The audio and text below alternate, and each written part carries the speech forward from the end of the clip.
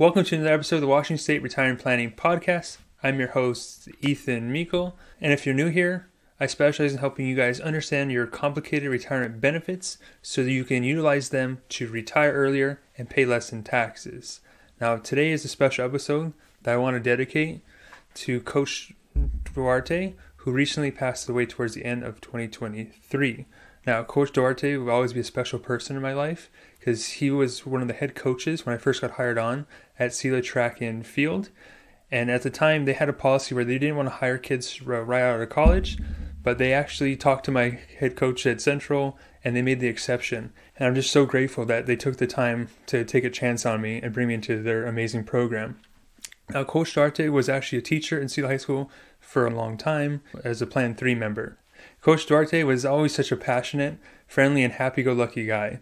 I always enjoyed my time talking with him, and he always had so much to say and knowledge that he could drop on us. He was primarily the sprint and hurdle coach, and when I first started coaching, I was only going there twice a week as kind of volunteer after I got off work, so I didn't get to spend as much time with him as I would have liked. But he's one of those people that really installed the SELA culture in me and just the competitive nature of it all. So coming from Hawaii, where we had our own track and field program with kind of different rules and stuff, to here, everything was just a little bit different. And I actually like how many more meets people have here, how it's midweek, and just how you have the competitive league meets. And at the time, I didn't really realize that. I didn't know what league was or how meets were scored. And Coach Duarte would always take the time at every meet and come up to me and, how are we doing, Coach? And he always wanted to know where we placed, and I never understood why. And he goes, no, everything's scored. We're trying to win like this championship. I'm like, oh, I didn't realize we scored these kind of meets. How does it work? So he filled me in on it. I'm like, yeah, so the top three people will score against these schools. So anyways, he brought me up to speed on it. And ever since then, I've always kind of kept that in the back of my mind. And that's what I started to encourage the kids with, was don't go out there and just try to beat your time or, jump a new height. If you do that, that's great. But we're going to go out there and compete. And if you do nothing else, just try to beat that one kid from the other school. And when we changed the mindset and took the pressure off of them trying to beat their best performance ever, to just beat this kid, it just made the event a lot more fun and enjoyable for everyone. And this past season was probably one of our best ones yet. My high jump girls was able to sweep pretty much everyone in the CWAC league except for Othello. They had a really good jumper last year, but we were able to clean sweep everybody else throughout the league meets. And that's just something that, Coach Duarte instilled in me. So beyond that, we'll get off the track subject now. The reason I wanted to talk about Coach Duarte here today was he was a teacher, like I mentioned, Plan 3, and he asked me to help him with his retirement transition.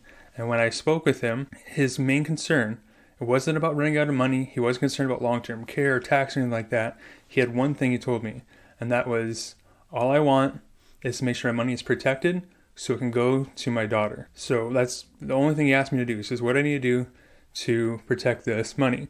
So today I'm going to talk about different protection strategies, what we ultimately did, things that I wish I would have known earlier, and what I would have done differently had I known better. So when it comes to protecting assets in retirement, it's important to remember that you don't want to take your foot off the gas pedal just because you're retired. You still have near 20, 30 years of market growth, and it's important to keep fueling and growing your pot of money.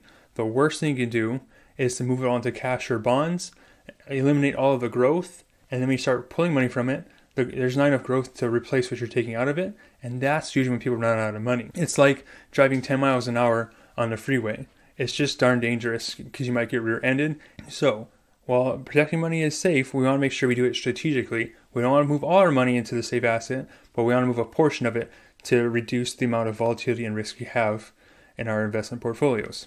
So what can we do? So with the current high interest rate environment that we're in, people are usually putting money into one of three areas, and that is high yield savings, CDs, or I bonds. Now, as interest rates start to decline, we expect interest rates in all of those to start to go down. So those are three places you could keep your money. Remember, a CD is a certificate of deposit you usually get from a bank. You put the money in for a certain period of time, and then at the end of that period of time, you get credit the interest.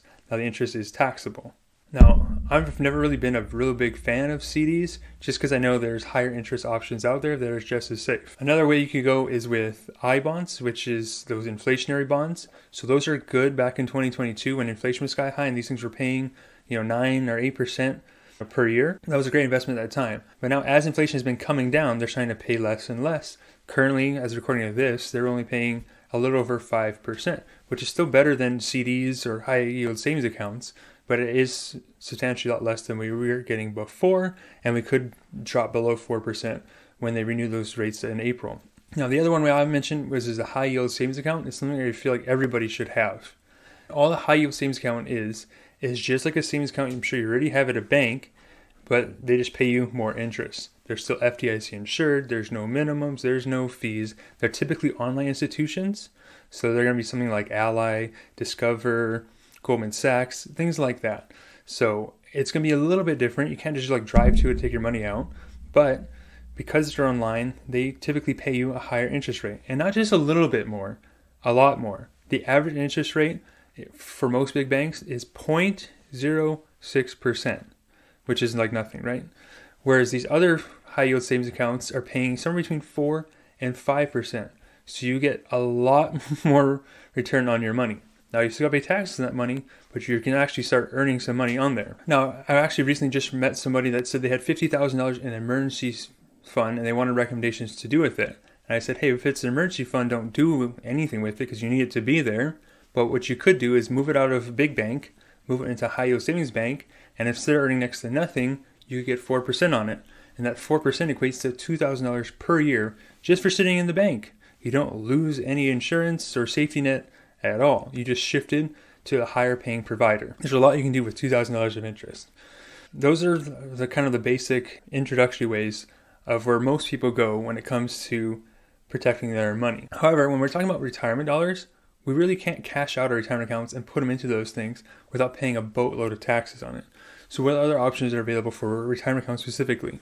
When it comes to that, there are typically 3 other options you can go with. You can go into the market, assume some risk in the portfolio, but know that you're going to have a lower volatility. So it's not going to move up and down as much. So you might have more bonds, some certain stocks in there that are more steady, but they don't have the really big swings that would make you get scared. So that's one option, but you still run the risk of having down years. Some people don't want to go that route at all because they don't want the risk involved in their portfolio, and that's fine. That option is not bad because it is liquid. You can take money out of it at any time. There's no surrender penalties. So that option is always available. Now, when it came to Coach Duarte, I was still working at AXA Equitable. So if the market was out of the question and I was limited to only using their annuity products, and he didn't need any income, obviously, I only had one way to go, and that was using something called a buffer annuity. Now, a buffer annuity, in the simplest terms, is a place where you can put money into it. It doesn't produce any income, right? It's not an income annuity, but it's invested in the market. Now, it has something called a cap and a buffer, or like a loss protection. So there's only 4 ways it plays out. If I put money into it and it says a cap is at 10%, so that means the most I can make is 10% in a given year, and the market is 5%, you get the 5% because you're underneath the cap. If the market did 20%, you're capped at 10. So you lost 10% of earnings because you're capped. Now, why would you have a cap on it? It's for that buffer, the downside protection. You're giving up some upside potential for some downside protection. So on the flip side, the market, let's say you had a 10% buffer, which means the company's going to eat the first 10% of losses for you.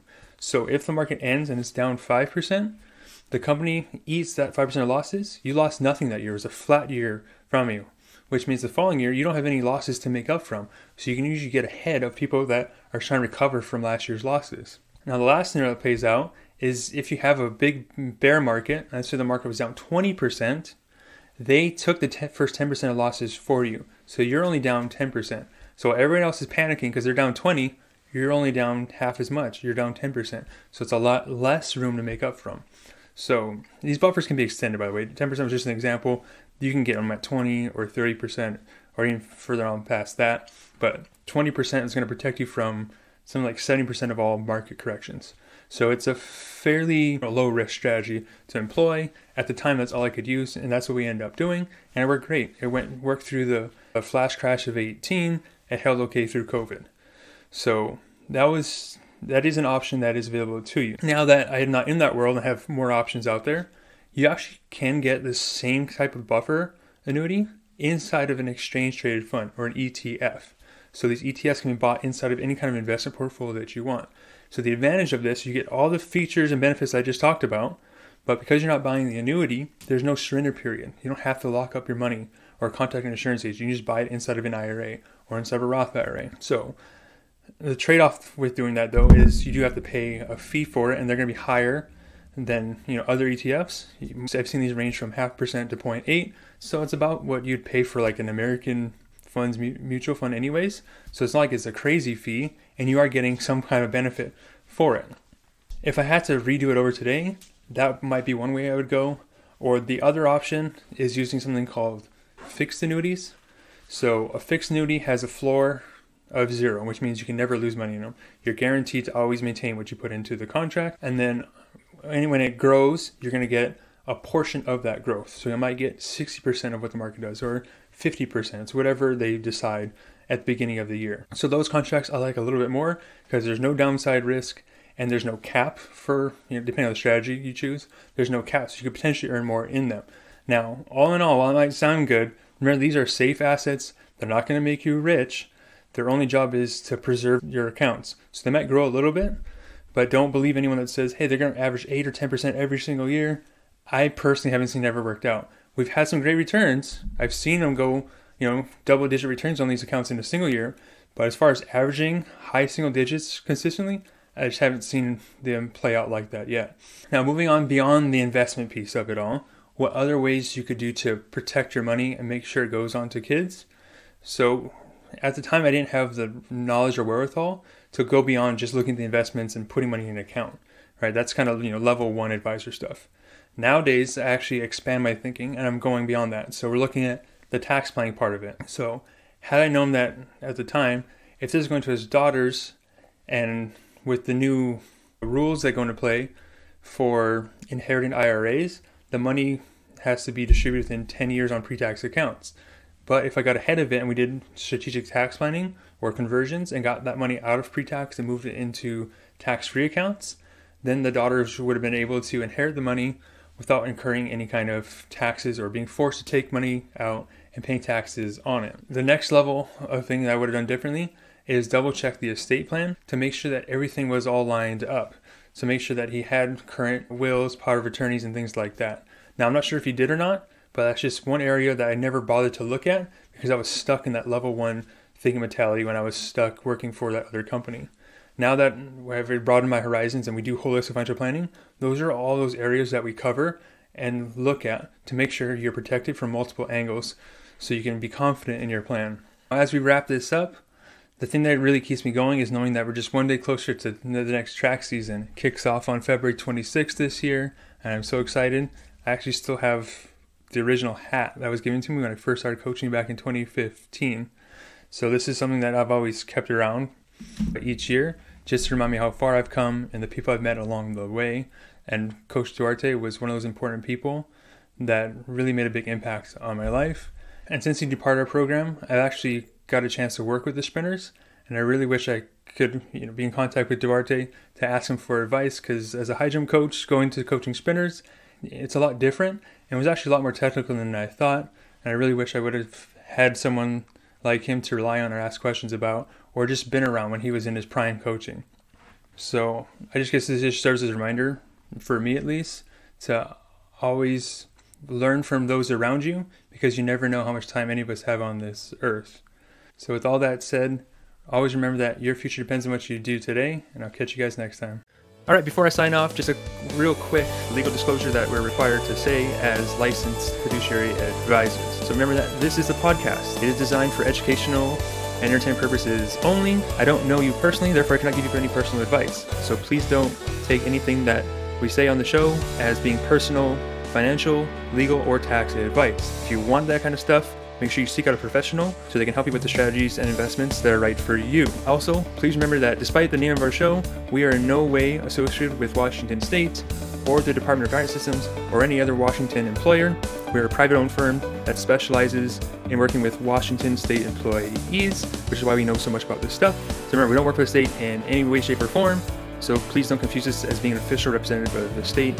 All right, that's it for the legal stuff. I'll catch you guys all next time.